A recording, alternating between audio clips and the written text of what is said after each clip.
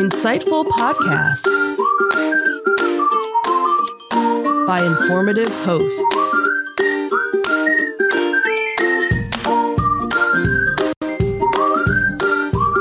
Insights into Things, a podcast network.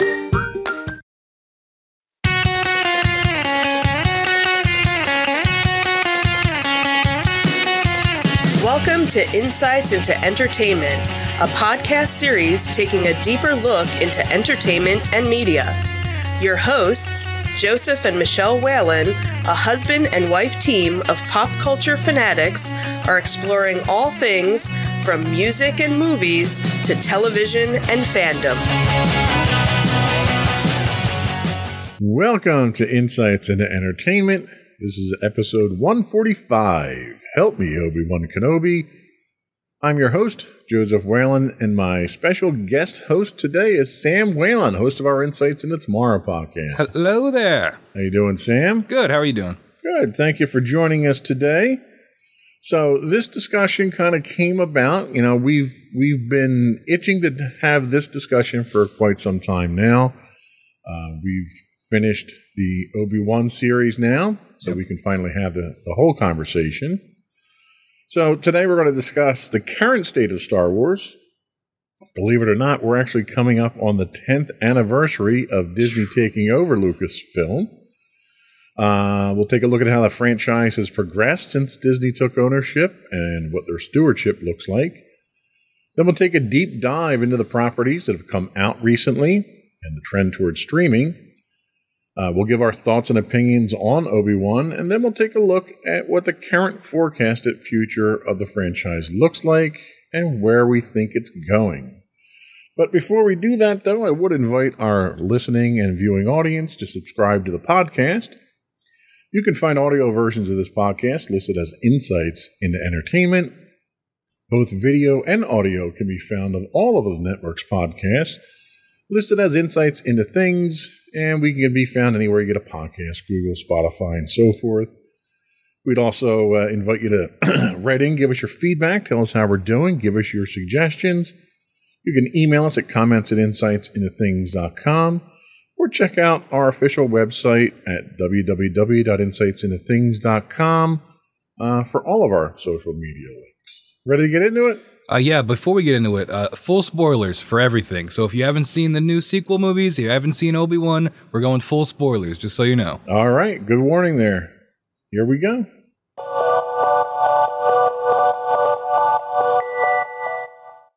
So Disney's trying to get their money's worth from the franchise. So we all know that back in 2012 or thereabouts, Disney basically bought Lucasfilm for about a little over $4 billion. They wanted to quickly capitalize on this by putting out their own trilogy, which kind of worked out for them, I guess. We'll get into that later. So they put out the first film in 2015 with Force Awakens. That brought in $2 billion.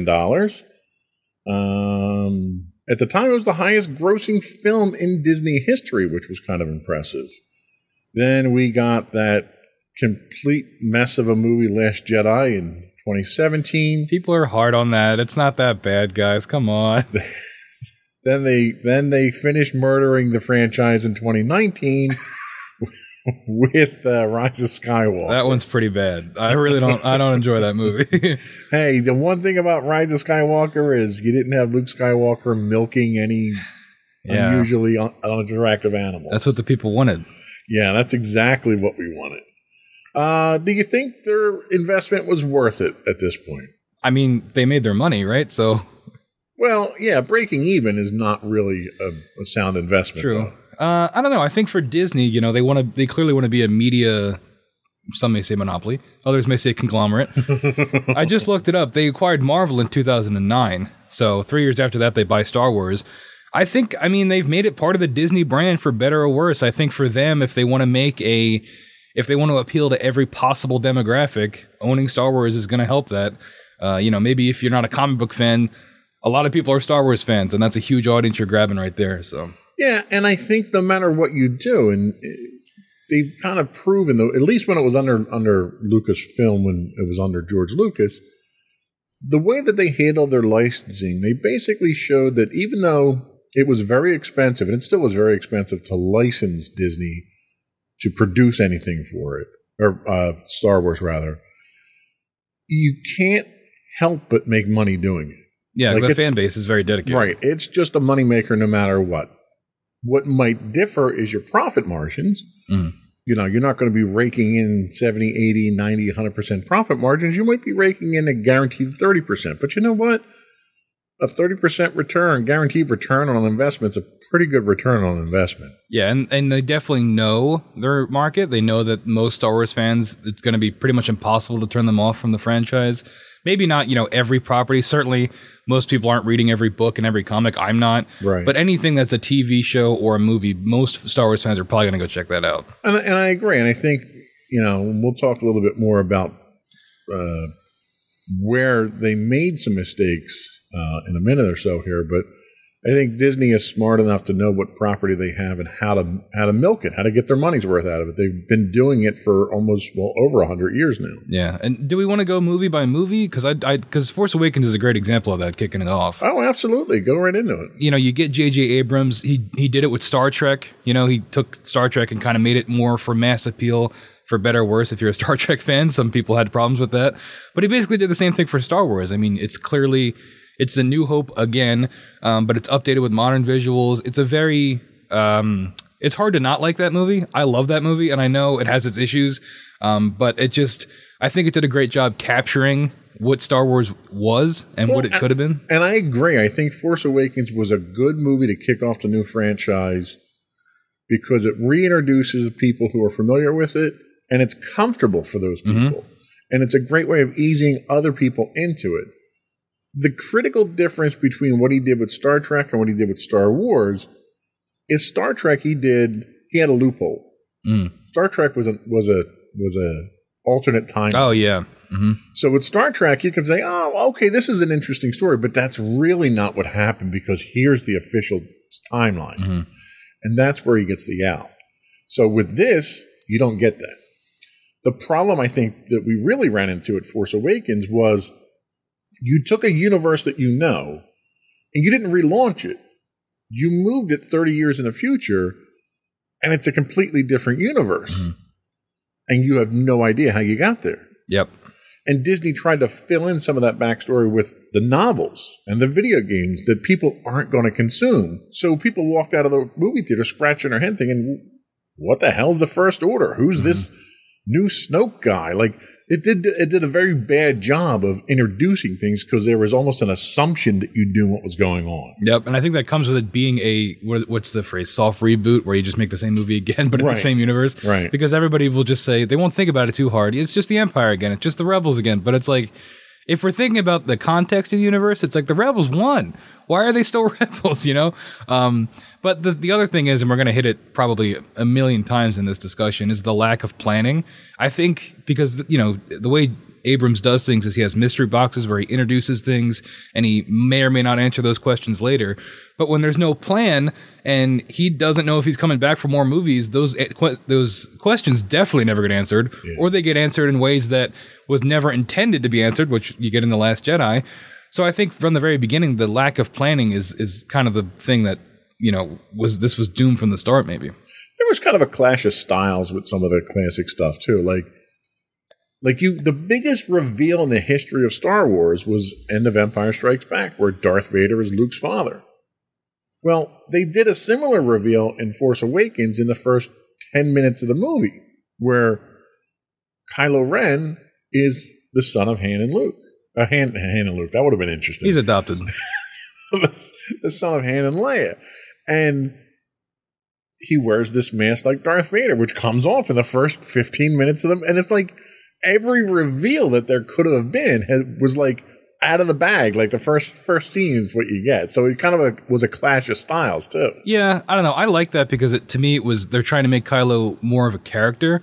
Darth Vader you don't get his character until Jedi, where you find out he kind of gets redeemed in that movie.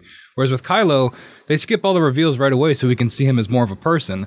And, he throws temper tantrums and stuff. But I think the big reveal for Force Awakens is Han dying, right? I mean, that's in the similar vein. I would agree. And the way that he died, I think, was acceptable. Mm-hmm. Okay. Like a lot of people will flash back to the expanded universe novels, and the first original character that was ever killed off in the expanded universe was Chewbacca. And he was killed off in the first series of the New Jedi Order books. And they killed him by dropping a moon on him while he was saving one of Han's kids, which was you couldn't come up with a better way to have a death scene than that in a book. Mm-hmm. And then Han gets stabbed and falls off a bridge with his son. So it was kind of anticlimactic how they wind up killing him. Yeah, I don't know. It's I guess if we're keeping in trend of it being New Hope, I guess he's supposed to take the place of the Ben Kenobi death, right? And Ben Kenobi dying propelled Luke down this path of being a Jedi. Yeah, where Han dying really lended nothing to the character development. As much as they wanted it to, it lended nothing to the character development of Kylo Ren. Yeah. Because they tried to revisit it in The Last Jedi, and it just didn't work. And Rise of Skywalker. Yeah. When he comes back as a ghost. And it doesn't work for him. Yeah. I think it all goes back to that lack of planning. You could have saved something like that for a later movie if you knew you were going to do it. Right. If you knew you were making that trilogy, I could totally see that being... And it probably was, because... When it originally happened, the understanding was that J.J. Abrams was going to make the trilogy. Mm. And then he had a scheduling conflict with Last Jedi, and we wind up having Rian Johnson step in to do Last Jedi. And by all accounts, all of Rian Johnson's other films were fantastic. Mm-hmm. What happened with Last Jedi, I don't know. I still think Last Jedi, in terms of direction, is like one of the best. Like in terms of cinematography and stuff, it's like that and Rogue One. Like no other Star Wars movie looks like that in terms of how it's shot. I have okay, it's different. I'll give you that. Mm-hmm. I'm not going to argue with that.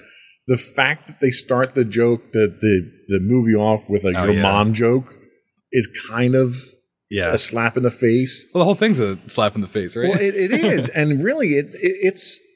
The entire movie took everything that was established in Force Awakens and threw it out the window. Yep. And it was like, oh, okay, you only got another movie left in this trilogy. What are you going to do? Yeah, and there is merit in trying something new with Star Wars and not just doing the same thing over and over again, even though it would have made you infinite money. But it's not great when you make it a pillar movie of the franchise. Maybe give Rian Johnson a Star Wars story first, and have him work it out. Yep. But I think if you're going to have this, especially coming off Force Awakens, which was very much just New Hope again, and played it very safe with pretty much everything, to have it be such a drastic change, I think was a difficult call. Well, and I, as much as I harp and I rail against Rian Johnson's abuse of the franchise, it's not his fault. It's the fault of Kathleen Kennedy and the other executives who saw this before it went out the door and allowed it to go out the door. Yeah, I wonder what the behind the scenes were like on that, like how that got that far. Like it was embarrassing to see something like that. Luke Skywalker, Jedi Master, is milking a cow. Okay, yeah, it's tough. It was just, and the whole premise of the movie being a rehash of really someone my age. It was a rehash of the O.J. Simpson chase. It was a slow white Bronco chase where no one in the history of Star Wars ever ran out of gas. I'm sorry. Like that whole premise itself was just weak. Yeah. And it's things like that where like when you're going to release a main movie in the franchise, people are going to ask questions. They're going to be much more critical of it. So like give them a side story, give them a TV show. Well, they weren't doing TV shows at the time, but do a side story. It's maybe they were taking a risk because they know he's a good filmmaker. Maybe they thought he could pull it off. But I think, and I'm sure he didn't write and direct, not entirely. I'd have to see who the other writers are because the writing is a big part of that as well. Right, I agree. But I just think but it was a reputation. I mean, he got the movie based on his reputation, and his reputation was for making some non-standard films. You know, I mean, he was a revolutionary director in what he's done. And I've only seen Looper. That's the only other film I have I've seen. I don't know what they expected out of him other than something that was unconventional. And it was unconventional. Yeah. But unconventional is not Star Wars. Yeah, and it's difficult not to compare it to the MCU because it's like the same company now, and eventually they clearly were trying to go for something like that. Right. Where it's like all the MCU movies are directed by different people, but when you get an Avengers movie or a Civil War, or where it's like everybody shows up, there's a timeline they have to abide by. Exactly. There's a Kevin Feige at the top who's saying, "Hey, we gotta." Even in the individual movies, Kevin Feige's coming in and he's saying, "Hey, we got to stick with this." There's an overall master who's directing the plot. Like, you have to go from point A to point B. How you do that is up to you in the movie. But at the end of the movie, you have to be at point B is what the rule is. Yeah, and there are some negative aspects to that because you see MCU directors fired all the time for creative differences, a.k.a. they're not sticking to the cookie-cutter what Disney wants formula. But the benefit of that is that you get a cohesive narrative. And when you're doing it over the course of 10 or more movies, you need that or it's complete chaos. Look at what happened to the Marvel properties before Disney took over. You know, look at the Spider-Man movies. Look at the Fantastic Four movies. Yep. It was a mess. They were all over the place. There was consistency issues. There were continuity issues. There was nobody who was helming the entire thing. And that's the one thing that Disney has at least done with the Marvel side of things. Yeah, and I'm hoping, and we'll get to Dave Filoni later, he's the guy in charge of, Clone Wars and Rebels and things like that. I think he's the closest we have to a Kevin Feige in this universe with how he's worked on Mandalorian and elements of Boba Fett and the Ahsoka show coming up. We'll get to all that later. But I think it's something that I think is hopeful for the franchise going forward. Absolutely. Let's finally, bash a little bit on Rise of Skywalker and finish up this diatribe before we move on. That's my least favorite movie in all of them, even the prequels. I just can't stand it. It's like terrible. I think J.J. Abrams kind of got stuck with a raw deal. He had a vision when he started Force Awakens that was thrown out with Last Jedi, and he had to spend half of Rise of Skywalker fixing all the stuff that Rian Johnson broke in Last Jedi. It felt like two movies. Yeah, it did, because he had to basically retcon Last Jedi. Which, is just so sloppy. And again, we go back to the lack of planning. That's, ridiculous. When you're spending billions of dollars on these movies and you have to spend half of, just from a production and, a narrative standpoint, having to redo or undo, a half or a third of your trilogy is, ridiculous. How does that happen? Yeah, you're absolutely right. And I think it's because he had a vision of where he wanted it to go, lost the control in the middle there and had to try to regain it. And you had to resurrect Palpatine. Somehow, Palpatine has returned. No, mind you, if anyone follows the expanded universe, Palpatine comes back a couple of times.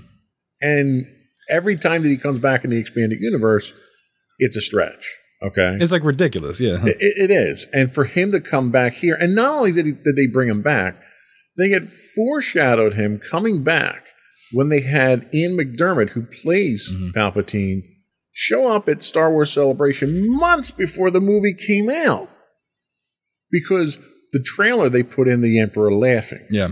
And then and it was there was no surprise whatsoever. You knew exactly what was going to happen. The question was, it'll be really cool how they show it. And then they did it. Right. and then it wasn't cool when they showed it. They're still trying to explain it. We've gotten some hints of cloning and siphoning Baby Yoda blood, I guess, for midichlorians, but we still don't have a concrete explanation as to how he came back. Well, and the kicker is, had they gone down the original route of the expanded universe and which is the direction they're going now, mind you, went the path of the Thrawn trilogy, which legitimately should have been the sequel trilogy to what we originally know of as Star Wars. You would have gotten Thrawn. You would have gotten Jorah Sabath. You would have been introduced to the cloning of a Sith user and of a Force user and the complications. You would have gotten all that stuff, and it would have logically led to this point. Yeah. And when they acquired the property, they just decided to throw everything out that was Lucas's stuff, and they didn't want it anymore. Yeah. And that was their dumbest mistake. We might talk more on that throwing out later, but yeah, that whole the months after the acquisition where they're just destroying projects left and right is rough. But going back to the EU stuff, it's like the Marvel comics. You have a blueprint, and it's not a perfect blueprint. Comics are very weird. But, like, you have a story that at least most people, not most people, but, like, people have read, and it worked. So you can at least pull elements from that. It's something, it's a path you could take, and it's 3 books. So it could have been another trilogy right there. Right, and it's something that people are familiar with, too. So they've got something to latch onto. Marvel's more difficult because you have relaunches of storylines multiple times in the comic industry. And what Marvel tends to do is they pull different pieces, different elements from each of those relaunches and puts them into a cohesive story. So no matter what era you read the comics, you'll recognize parts of it. And it's that recognition, not nostalgia so much, it's that recognition of, oh, I know who that guy is. He was this guy over here. I wonder where he's going to wind up in this story. It's that little click in the brain that makes the Marvel stuff work so well. And how they will subvert those expectations as well, where like they'll take if you know, like not everyone, but when everyone figured out Thanos was the bad guy, people went and looked up the original Infinity War. Right. But it's not like that. Like it's much different. But you've had fails along those lines too, like the Mandarin. Oh, yeah. So that didn't go over quite as well as they wanted to do. Yeah, they had to go back and retcon that multiple times. They had to clean that up a couple of times. So. But yeah, it's always, like with that, you've got the blueprint, and then they change it up where they need to, and, they keep what they want, but they use the comics as at least a jumping off point, whereas with Star Wars, there seemed to be no planning at all. Right. Well, and to complicate things, and this, we'll go into the next segment here about, Disney learning from their mistakes, is while they're making these, Disney's also in the process of releasing these one-off movies. And their premise at the time, and they even stated this, was they would have a canon Star Wars saga, a Skywalker saga movie every, 3 years, and then they'd have a one-off movie in between there. And the idea was to keep interest in Star Wars. Well, everyone who's a Star Wars fan knows that you get a trilogy, there's 3 years between each episode, and then there's like 15 years before anything else happens. And that's kind of the pace that we've lived at. Well, you wind up getting the first example of this in Rogue One, A Star Wars Story, which, in my opinion, is one of the best movies in the entire Star Wars franchise. Yeah, Rogue One's pretty good. It really doubles down on all that nostalgia and like fan service stuff, but it's fun, and I like that movie. And it's not a main trilogy, so it's okay for it to be like that flawed. It's a movie that didn't need to be made. It didn't change the overall narrative. It didn't change the overall story. Everything else remains. It's a fringe movie that happens to be made, that has beautiful artistry to it, beautiful writing. It ties perfectly into what we know is Star Wars. And you get a badass version of Vader out of it, too. Yes. Yeah, that's true. That probably knocks it up like 3 points for you. Yeah. And then, 2 years later, we get Solo, another Star Wars movie that didn't need to be made, which was terrible. I mean, it has good parts, but like overall, it's not great. It's one that didn't need to be made, and it goes against the idea. It's basically what they did with Darth Vader and Boba Fett and all the characters that had these brief moments in Star Wars history that were badass characters because you didn't know anything about them. Yep. And you didn't need to know anything about them. That's what makes them cool. Right. Is that you can say whatever you want in your head about them. Right. So no matter what, you're going to look at Darth Vader and he's a whiny little kid now. Yeah. You're going to look at Boba Fett if you watch the Clone Wars, and he's a whiny little kid now that misses his dad. Like, you've ruined these characters by doing this stuff. And Lucas tried to ruin Han Solo already in the digital edition of Star Wars by making Greedo shoot first. Oh, yeah. Okay, so we're not even going to get into that debate. I will say on that, though, that Han shooting first defined Han's character. Yeah, he was like a bad guy, basically. Right. He was a murderer. He was that guy on the fringe that was going to play dirty if he had to get the job done. Which is the whole point of his arc in New Hope, is that he comes back for Luke, he helps. It's a redemption story for Han. Which you don't get in Solo also, because they give him an arc in that movie where at the end of Solo, he's a good guy. where he shouldn't be. He should be a bad guy. Which doesn't make any sense to me because he gets betrayed in that movie by his love interest, Kira. Right. You'd think that would harden him. And his mentor. Yeah, everybody basically. You'd think that would harden him and make him bad, but because it's a movie, you can't have an ending with your character being a bad guy. Right. I guess. I don't know. You could have, but they didn't want to. Yeah, so that was where you left some head scratching there. And the other problem that happened with Solo was, again, if you were a fan of the expanded universe, there was a natural story progression of the relationship between Han and Chewie. Han gets his blaster as another storyline. So you have all these different things that define the Han Solo character over the course of years, and they cram it into this movie where it happens in the course of a couple of days. It's like the ending of Revenge of the Sith, where in the last 10 minutes, everything has to get set up for New Hope really fast. Right, exactly. And it just kills the whole premise of what this character has done. So this character has no backstory whatsoever that didn't occur in the last 3 days. Yeah, it's like the opposite of, we'll get into Kenobi at some point. This is probably going to run long, but yeah, it is. Kenobi should have been, in my opinion, a movie.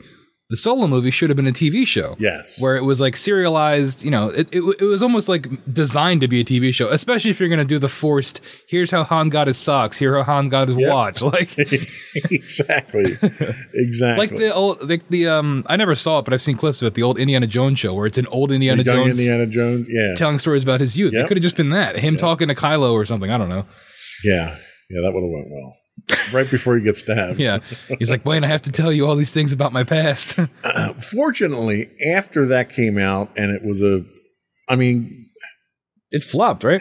It was profitable at the box office, so I can't call it a financial failure. Oh, I thought it was a financial failure. No, but from a creative standpoint, it was a terrible failure. I mean, the writing was weak. Well, that was one of the ones where they had director issues because it was Ron Howard they and swapped then out directors in the middle of it. I think it was the Lego Movie guys, right? Miller and Lord? Might have been. I forget who the original one was. Yeah.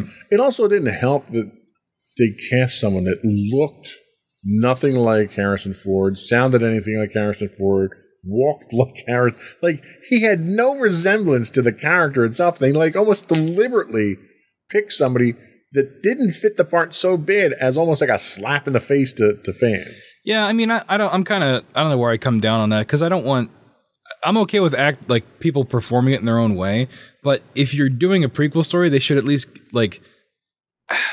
pretend like they're that person eventually, or where you can see those elements of where they will get to that point.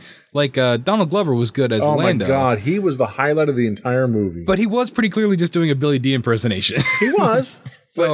But that's the problem. You're playing an existing character. Like, if you get cast to play George Washington in a movie, you damn well better look and sound like George Washington. That's fair, I guess. Otherwise, it's called Hamilton. True. Okay? True. But I think we're getting a Lando show eventually, right? We probably are. We'll talk about that, though. But anyway, so they learned their lesson here. They backed off from the movies. Disney Plus came out, and they moved into streaming.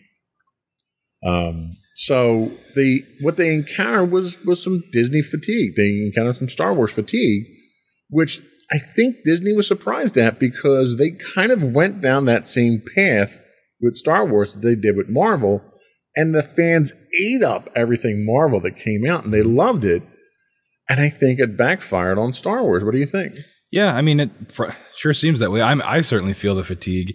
But I think the reason that happens is because at a certain point, there's only so many stories you can tell in the Star Wars universe, right? Especially when you limit yourselves like they constantly do with all these movies and TV shows, where they very rarely try something different, something that breaks the mold. And I think that kind of it limits the amount of things you can do. And I think that's where a lot of the fatigue come from, where like with Marvel, you'll get a Ragnarok, a Thor Ragnarok, you'll get a Guardians, movies that do things that are kind of weird and out there because they're allowed to be. But like, there's really nothing like that with Star Wars. Maybe we'll get the Taika Waititi's making a show. We'll get something like that, maybe. But I think if you look at the broad, selection of what we have to view of Star Wars, it's all pretty similar. And I agree with you 100% there. I think with Marvel, you can get away with that because Marvel, let's face it, Marvel combines several different properties that no one ever thought they'd be able to combine. And genres. Yeah, well, when Guardians of the Galaxy came out and we were told that they're going to merge in with Avengers, I'm like, how are you going to do that? Right. Like, one's almost an adult version of Marvel merging in with the kid version. Like, none of that's going to work. And they wound up making it work. Mm-hmm. You brought in brilliant out of the box thinkers like Taika Waititi, who I love everything that he does. Mm-hmm. He comes in and gives us a comedy that fits into everything that's like a flash from the 1970s with everything that he does.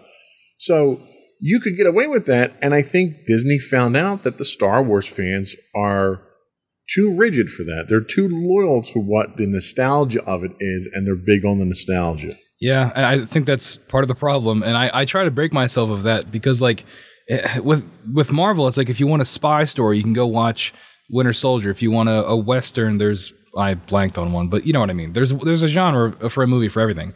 And I think if they did that with Star Wars, it'd be a lot more successful and a lot more, at least creatively interesting to watch, because you can do those things with Star Wars. I mean, we see Mando and Book of Boba Fett. They love the Western trope. They get into that.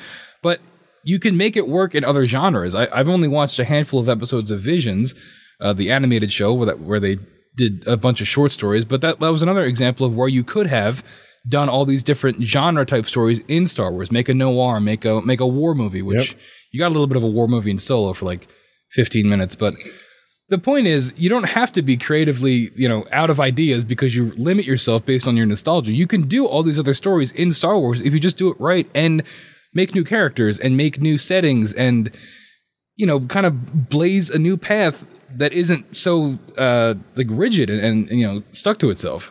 And ultimately, I think the problem boils down to the fact that Disney did not know the fan base of Star Wars.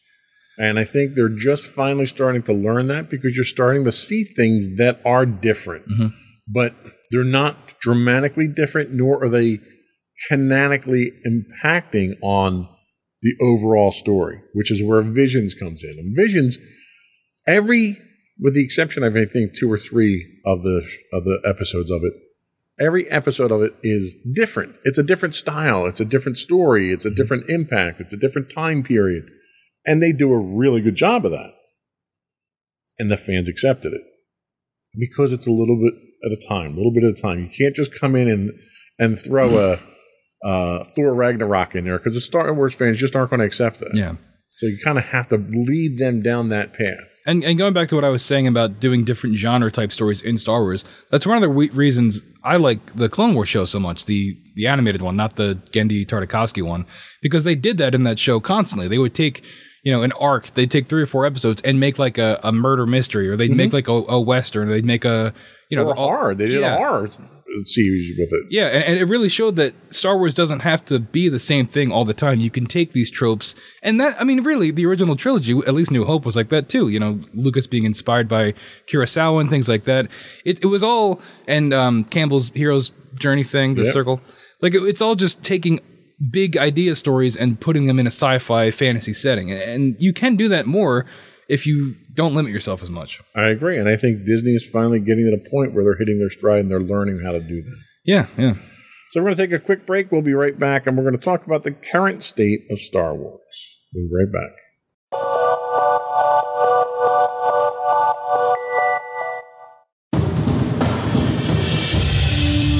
For over 7 years, the Second Sith Empire has been the premier community guild in the online game Star Wars: The Old Republic. With hundreds of friendly and helpful active members, a weekly schedule of nightly events, annual guild meet and greets, and an active community both on the web and on Discord. The Second Sith Empire is more than your typical gaming group. We're family. Join us on the Starforge server for nightly events such as operations, flashpoints, world boss hunts, Star Wars trivia, guild lottery, and much more.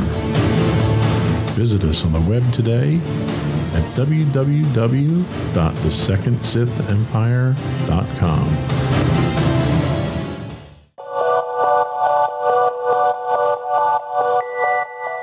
Help me, Obi-Wan Kenobi. That's our subject today. We're going to talk a little bit more about the current state of Star Wars.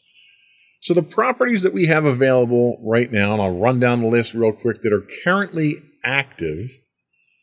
We have Mandalorian, which is filming Season 3. We have Bad Batch, which is in post-production for Season 2. We have the Book of Everyone but the Book of Boba Fett, which has finished its limited run. They're making more of that? No. Oh, okay, good. It's finished its limited run. I know, but it's the ongoing section. I thought I had missed some announcement or something. Well, it's current. We also have Obi-Wan that finished its run, too. Mm-hmm.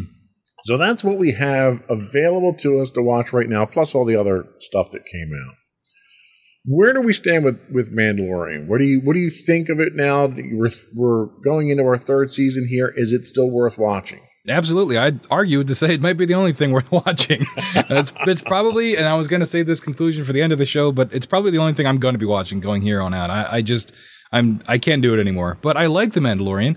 I think season 1 and 2, while they have their flaws and they have their problems, I think by season 2 especially, they really figured it out.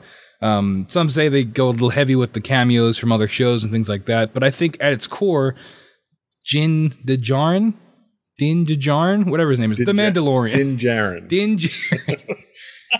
I think that character is great, and I think that it's really something positive that's come out of this new era of Star Wars. Grogu, I can take it or leave it. I'm not a big Grogu guy. I know people are, but it's fine. And I think that crew, that cast of characters that they've got in there, whoever's left. I know some people got booted for having bad beliefs in real life, but they've done a good job crafting that universe, and I think that show going forward, I think it could only go up, really. And I agree. I think it's probably the highlight. It has reinvigorated people's interest in Star Wars. They've used it as a springboard to basically create multiple spin-offs from. I was disappointed at what everyone describes as season 2.5 of The Mandalorian, which was the tail end of Boba Fett, Book of Boba Fett, where we thought, the whole storyline with Baby Yoda, Grogu was gone, and now he's back in the picture. And I think that's a mistake, because I think continued emphasis, even though everyone loves the cute little Baby Yoda, I think continued emphasis on that character is going to be a drain on any storyline that's out there. I always knew Baby Yoda was going to come back. I did think we'd He had to, because he makes so much money for him. Exactly. If you want to look at it cynically, yes. You can. I'm sure you can look around this room and see Baby Yoda merch somewhere. There's some behind you there. Yeah. He makes way too much money, and he's way too marketable. They're never going to get rid of him. However, I thought we'd at least get... I wasn't expecting 2.5 in Book of Boba Fett. That kind of... I wasn't either. That was like wild. But I thought we'd maybe get like half a season of Mando without him, and then, maybe he has like some other adventure with something else, and then he comes back. But no, he's back right away. Yep, right off the bat. And I think that's a mistake, unfortunately. Yeah, because what are you going to do? You already you concluded that whole arc. Yeah. I guess it would be, now it's Mandalorian reclaiming his Mandalorianness, right?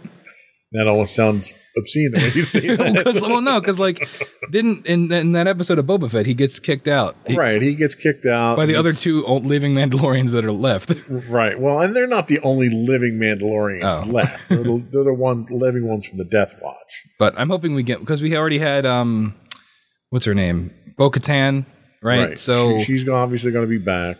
So yeah, I'm hoping. I like the Mandalorian stuff in general, like the Mandalorian. It's a great, and everyone loves Mandalorians. Like that's the thing. It's that they're like the Klingons of Star Wars. Everyone just loves how rich their heritage is. Yeah, so I'm hoping we get more of that. I much prefer it as now, especially with the Mandalorian, because I like the characters. I prefer it much more when it's every episode is connected to the overall plot. I'm not big on like the whole serialized thing, which you kind of got more in. That was more season 1, right? Season 1, yeah. Yeah. But when they started moving to season 2, where things were more connected and it told one long story, I much prefer that. And I hope that they stick with that and there's not as much, one-off episodes, unless they're, interesting. Well, the only concern that I have in the direction that they're going is they're probably going to have to lend some support, some tertiary support to some of the other shows. So we already know they're feeding into the Ahsoka series, right? So they're doing... the whole Grogu cloning, Admiral Thrawn type stuff. So they're already feeding into that. I don't know what else they'll be feeding into, but because it originated with Mandalorian, it's there almost like a Iron Man. Yeah, it's what the whole Disney Plus stuff is circulating around right now. So you're probably still going to have some drain on the resources for that. I mean, yeah, that's how all these shows work. We're going to name the show after a character, but then we're going to introduce a bunch of other characters along the way and give them time so that they can have their own show so that we can keep stringing people along. Right. And that's good business. What about Bad Batch? What's your thoughts? And who's the character, the young one there? Wrecker? Omega? Omega. I had to get you to say it. Yeah, Omega. I liked Bad Batch a lot. It was way too long. I can't believe it was like a full season of Clone Wars where it was like 23 episodes. Yeah. That was ridiculous. However, if we can keep making, and they're doing that with... you're scraping the bottom of the barrel when you got the kid in there scamming card games. Yeah. You're putting that into an episode. They should have taken the approach of the Clone Wars final season where it was short. I'm a big advocate of everything should be short, but I really like the Clone Wars animation. I've come to really like it, and especially with that final season of Clone Wars, they've really stepped up the budget, and it looks like incredible. Yeah. And I like keeping in that universe with the clones. I always think that those were some of the best stories coming out of Clone Wars, and I just like that style of show continuing. That being said, like I said, it was way too long. It had, a lot of episodes that you could have just not had in the show. And it had a similar thing like with Mando, where it was it became a cameo of the week show at a certain point. But unfortunately, I just think that's all the Star Wars shows at this point, so that we can get people to stay interested. Right. You got to sell shows. You got to sell merchandise. But I'm looking forward to the new season of it.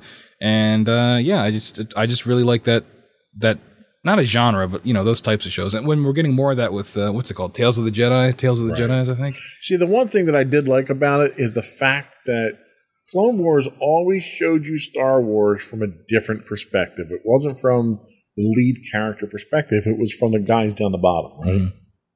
Bad Batch does that, but it does that at a critical period of time. Seeing Order 66 from their perspective was awesome. Yep. Seeing how people react to Imperial troops now, you get a whole different perspective on what that period of time is like. It's one of the most interesting periods in Star Wars, too, seeing that transition from the Republic to the Empire. Absolutely. And you never get a chance to see that anywhere else. This is the first time you got to see that. You got to see, little bits of it here and there with, A New Hope, but like Fallen Order. You had no interaction. But again, video games. I want to stay away from the video games because it's a small segment of the population. This opens it up to more people, and this adds more character, more color, and more grit to that time period, and it's going to support everything moving forward, which is what I like about it. Yeah, definitely. Book of Boba, what are your thoughts on it? It's such a disappointment. It really was. And it was one of those shows that put another coffin in the nail of me stop watching these shows, because it felt like such a waste of time. I think that it was structured poorly. I really don't know what they were doing with it. It seems like they didn't really either. It seemed like the whole thing was just a con to get to the Mandalorian stuff at the end. I really don't know what else to say about it. It just, you can definitely skip it because Boba Fett doesn't really do anything. Yeah, and the first 4 episodes are nothing but flashbacks of how he survives the Sarlacc, which once he shows up in Mandalorian, you kind of have to answer that question. Mm-hmm. How he forgot that he left his armor there when he got out, I don't understand that. There was a lot of inconsistencies in it, but you're right. It's a series that did not need to be created. Why Boba Fett, a bounty hunter, would want to be a crime lord on Tatooine, still don't understand the concept behind that. Why he aligned himself with a gang of teenagers who rode really flashy motorcycle bikes. Yeah. I don't understand that either. And you say it's a show that doesn't need to exist, but it also didn't justify its own existence. That's the thing. You can have things that don't need to exist but are still fun to watch. But with Boba Fett, it didn't need to exist, and you didn't need to watch it. No, you're right, and I think you hit the nail on the head. That the only reason it existed was to give you Mandalorian season 2.5, which we could have all waited for that to be, an episode or 2 in season 3. Yeah, we've talked about this off the air before, but it should have been the reverse, where it's a season of Mandalorian with a Boba Fett episode. Sure. Not a season of a Boba Fett show with a Mandalorian episode. Because you easily could have... let's be real. You could have crammed this whole Book of Boba Fett show into an episode or 2 of a Mandalorian season. And, you could have, where's Boba at now? Because, he was a character in the show, basically. Right. And I wouldn't be surprised if we do get that in the new Mandalorian season, where we get more on Boba. Well, and the ultimate problem that I had was everybody from Mandalorians getting their own series. It's like, even the bartender at that nowhere... town that they've had Cobb Vanth's getting his own series. I'm surprised Cobb Vanth doesn't have his own series yet. It's like, well, he's a robot now. But it's like they're telegraphing it at this point in time. It's like back in the 1980s when you had all these spin-offs of these original shows. It's like it's too much. Like, if you want to come up with additional shows because you need to fill airtime on Disney Plus, right. Come up with something original. Well, it's funny you call it airtime because that is what it feels like. It feels like it's like cable TV and they have to fill this airtime. When in reality, they could put on there whatever they want. Well, they're trying to get people to maintain their subscriptions to it. And they think content is king. You got to throw content out there, whether it's good or not, so that people can consume something. And that's kind of why I've fallen off. I just can't do it anymore. It's just none of this it's all, and you don't want to limit yourself to a numbering system, but for the sake of this, I'm going to. Everything feels like a 6 or a 7 out of 10. None of this feels like it is much must-watch TV. Nothing's really doing anything different. It's all just very middle of the road, and it all just feels like it's stringing me along as a viewer. And Marvel is doing that too, by the way. I don't think I mentioned that on the air, but I've stopped watching the Marvel shows, and I'm probably going to stop watching the Star Wars shows, except for Mandalorian. And I think you're right, and I think it's a race to mediocrity at this point. Mm-hmm. And I think it's our fault as a consumer because the more, and it's always been this way. If you look at TV and radio, whatever, the more crap they put out there, the more we want to consume it. Yep. And now they can tie direct numbers to it because they've got subscriber numbers. We're paying for this crap now. It's not just that we're sitting there watching advertisements. Mm-hmm. We're paying them to put this stuff out there. Yep. And that was kind of the conclusion I came to, is that I'm part of the problem. By watching all these shows and by paying for Disney Plus, I am contributing to the thing that I hate. Absolutely. So I've decided to try to remove myself from the equation. So finally in this segment, let's have our discussion about Obi-Wan, the series. This is what triggered this whole idea of this podcast. Give me your thoughts, and then you and I can argue. Well, I liked it. I don't think it needed to be a show. I'll just say that. I think it could have been a 2.5 hour long movie. But they couldn't have gotten 6 weeks of programming out of it if they didn't do that. I think the first 2 episodes started off very strong. I think a lot of the Obi-Wan stuff, with a few exceptions, was pretty good. But I think when you get into everything else in the show, it all felt like extra fluff that didn't really need to be there. The character of Reva, I didn't really like at first. By the end, I kind of was a little bit higher on her when she started showing more emotion other than just being angry. And the twist of her hunting Vader was good. All the Vader stuff, I thought did a pretty good job. You get to see Vader be a crazy murderer, which everybody loves. You get a lot of good Vader moments in that. I think there's some parts that don't really help at all, like all the stuff with the Grand Inquisitor. That didn't need to be in there. A lot of the stuff with a lot of the other rebels he meets really didn't need to be in there unless they show up in that Rangers of the Republic show that's coming out, which is what it felt like. It felt like an ad for that show. Oh, they're going to show up on Andor probably, too. Oh, yeah, that too. Yeah. But Little Leia was great. I thought that was a great twist that I didn't see coming. That was really well done and consistently paid off throughout the show. But yeah, I definitely think it could have just been a movie, and it would have had more impact if it was a movie. And you know what? I don't disagree with anything what you said. I was happy that the whole damn thing didn't happen on Tatooine like everything else in the Star Wars universe seems to. I would suggest the next time they decide to have a lightsaber fight, you need to have more lighting than just the 2 lightsabers because you couldn't see shit during the fight. That was a problem. And the recreating the Ahsoka fight between Vader and Ahsoka from Clone Wars from Rebels probably wasn't necessary because you already saw that fight once and it was almost an identical walk for walk through that fight. So that was kind of disappointing. How did you leave Reva alive? She's redeemed. It's fine. Is she? Really? I thought she was going to off herself. I don't know. I don't know what our censorship's like on the show, but I thought she was going to unalive herself. I don't know how, as Obi-Wan, you could let somebody who's a Grand Inquisitor, who now knows about Luke and Leia, live. Well, because she has to have her own show.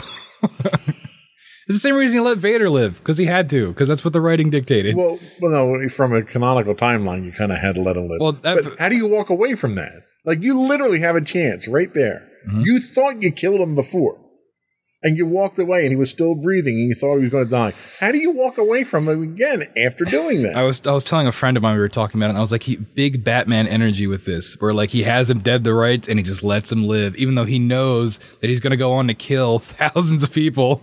And it's like, but like, didn't we know this going into the show, right? When they confirmed Vader was going to be in it, and they confirmed they were going to fight, we all knew how it was going to end. No, neither of them are going to die. Right. That's what happens when you milk every like moment of this timeline, but you already know the end in the beginning. These things are inevitable. I think if anything, they should have done, You remember in Force Awakens when Rey and Kylo fight and then an earthquake happened and they're split apart? Something like that. Well, and it's funny you mention that because I was having a conversation with a colleague at work and we said, okay, so we know there's 2 battles. We know that Obi-Wan is going to at least win the last one because you have to in order to fit the line from A New Hope of when last we met, you were the master. So we now know that he had to win that last fight. But everybody else besides Vader thought that Obi-Wan was dead. Even Tarkin says, "Oh, he's long dead, right?" So the way the battle should have ended was Vader lost, but somehow came up with a way to conceivably explain how Obi-Wan dies, and he basically lies and says, "Oh, he kicked my ass, but I killed him, and he's gone now," knowing that he's alive himself, but everyone else thinks he's dead. That's what should have happened. And the Kylo Ren thing with the earth splitting would have been a great way to do that. Yeah. I thought that's what they were going to do when they dropped him in the pit and threw the rocks on top of him. Yep. They could have even done that because you get the Ian McDermott cameo, which is great. He's always great. Not necessary, but great. No, it didn't do anything for the show. But you could have had that moment where, because basically Palpatine just shows up and goes, "You mad? You look a little mad." But he could have said, that's where he could have had the moment you're talking about where he lies and says, "I got him. He's dead," Because then he's lying to the Emperor. He's lying to... And that would have set it up perfectly. Yep. That would have made so much more sense. Yep. But, instead of, no, Obi-Wan he left him with a broken mask and left. Yep. It makes no sense that you would just walk away. I know. And that's what happens when you limit yourself and you make a prequel, because they love prequels. And when you do these things and you tie yourself down to these conclusions that you can't get out of, right? I mean, there's no way to get out of this. No, you're right. You're right. You kind of have to talk your way around it. But the question is this show must-see Star Wars? I would say it is because I like Obi-Wan. And I would say it is because I like Darth Vader. Yeah. So just for the fight alone and seeing Darth Vader's power, I would say it is. Yeah, I really... He has a good fight with Reva, too. That was fun. I wish we would have gotten a little bit more. Yeah, the fight, the saberless fight with Reva was awesome. Yeah, a little bit more Vader character stuff. Well, my question to you is: are we going to get a Vader series out of this now? God, I hope not. Because Hayden Christensen had suggested he's got nothing going on. Don't listen to Hayden. He's available. Yeah, I know he's available. But but that's the moneymaker. That's Grogu. I know. You could make a series of Darth Vader going to the bathroom and people would watch it and pay to watch it. If they're going to do a Vader show, they should just do the Vader comics because those make him a real human being where when Palpatine... They do, but I don't want to get Dr. Aphra in... Oh, I'm not talking about that. When Palpatine strands him on the planet or with nothing and he has to fight Tarkin and stuff like that. All those little one-off things. I could see that. They did the Sith Lords book. That would make a great series that you could do. Yeah, because the problem is at least in the movies and TV, because that's the only thing I've seen, because I've only read some of the comics, but Vader is just a crazy bad guy at this point. He's just a mass murderer. And that's hard to make a main character of your show because he's just murdering people all the time. What are you going to do with him?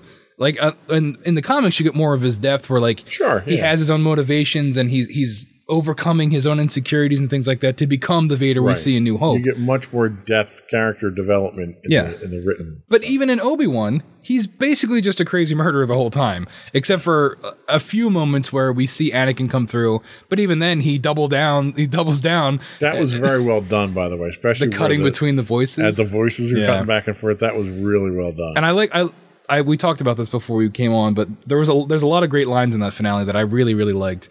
I like how he calls him Darth. Obi-Wan calls him Darth before he leaves. He says, only Master of Evil, Darth, in New Hope. So it's he's finally accepting that Anakin's dead. But even then, it's come on, just stab him, Yeah. At least stab him and walk away and have him survive it. Because you already established the Grand Inquisitor survived it. And Reva. Right. So that would have been a great way to think he killed him again. Yeah, I mean, he could even cut him in half. You could do pretty much anything. You could cut him in because he's done that before and the guy survived too. So. And threw him down a pit. See, that would have been even... Because I don't know, I'm not familiar. I haven't seen A New Hope in a while. Does Obi-Wan know Vader's alive and like is Anakin in New Hope? Like, does he know him? Yeah. Okay. Yeah. Well, because I was going to say it would have been interesting if he killed Vader. That's why Luke confronts him where after he tells him, okay, yeah, Darth Vader betrayed and murdered your father. That's where they get the line from. You know, Anakin Skywalker's dead. I killed him. Oh, that's a great way to explain that to your son in 10 years. All right, thanks for that. Yeah. Because I was going to say he could have legitimately thought he killed Vader only to have him reappear later, but that probably wouldn't have worked. I don't know. I still think that show is worth watching. You know, there's definitely a lot of parts in it that didn't need to be in there, but I think especially if you're a fan of the prequels and if you're a Vader fan, you basically get the payoff of Obi-Wan, because like he shows up in Rebels as like old man Ben and does some stuff, but like it's not like character development. He's kind of just there. Right. But if you want the conclusion to, especially coming off of Revenge of the Sith, because they really pay into that a lot, I think it's worth watching just for that. I agree. It's definitely worth. The cinematics, I think, are worth watching. The stories. Critical. I do want to mention that we are starting to see the limit of this LED wall that they shoot everything on, because everything looks flat. And you can see that in the Thor trailer, too. There's some shots of that look flat. You can really see it in this Obi-Wan show when they're on that rock planet.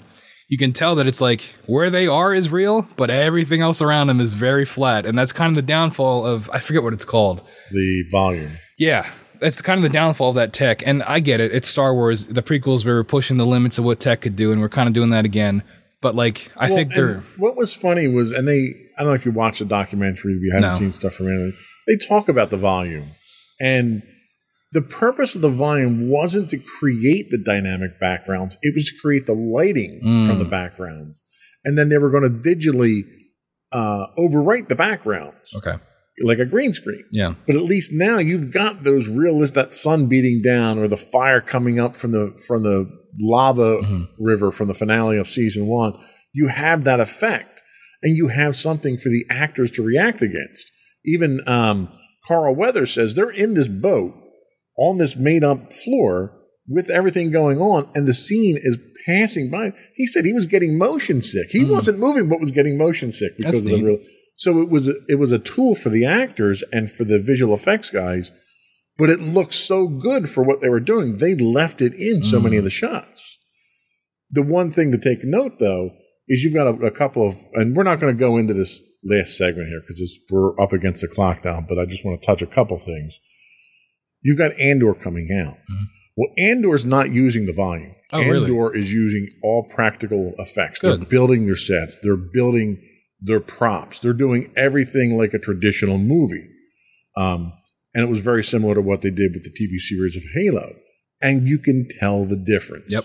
When you open a door, and it's a door. It's not a panel with green on it that they overprint digital stuff on. It looks and acts like it's real. Yeah, that's good, because I'm definitely, like I brought it up, but I'm feeling the limits of this volume technology, and I'm hoping they don't, because it makes everything feel flat. But like, end of the day, that's kind of just what it does. And when you're doing outdoor panoramic shots like that, it doesn't always work. Yeah. Where it works is when you're enclosed somewhere and you don't need that depth.